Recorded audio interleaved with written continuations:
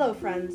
This podcast is being hosted by Dylan, Shiloh, and Morgan. We are 12 years old and go to middle school in New York. Today, we're going to talk to you about a serious topic, child abuse. This problem happens all over the world.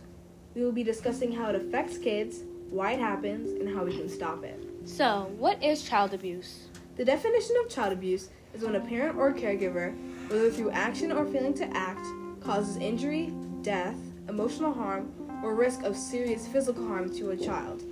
Child abuse is a very upsetting thing, is devastating, and can ruin a child's mental health by causing trauma throughout their life. So, what is an abuser? An abuser is often a person who has a level of power over the person being abused. They can be well known to the person being abused. They can be a partner, relative, or family member. What is the average age that people can get abused at? Children under the age of 18 may be exposed to abuse and neglect by a parent, caregiver, or another person in a custodial role such as coaches, teachers, etc. There are 4 common types of child abuse and neglect. So, what type of child abuse will we be discussing today? Today, we will be discussing physical abuse. Wait a sec. What's physical abuse? Let me explain. Physical abuse is a type of abuse where a parent or a guardian causes physical injury to a child, such as striking, kicking, burning, or biting the child, or in any action that results in a physical impairment of the child. There have to be facts on this, right? Yes, there are facts in this type of abuse. Children who experience physical harm in childhood have a 13% greater likelihood of not even graduating from high school. That's terrible. What else do you know? I also know that children younger than 1 year old are the most vulnerable to maltreatment, and that accounts for almost half of the child fatalities from abuse. How does this affect kids? You know what?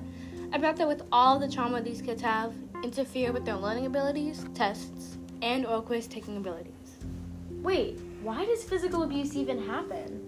Abusive people believe they have the right to control and restrict their child or partner's lives, often either because they believe that their feelings and needs should be the priority in their relationship, or because they can enjoy exerting the power that abuse gives them. But who can even cause physical abuse? Physical abuse can be caused by just about anyone, from a kid to an adult.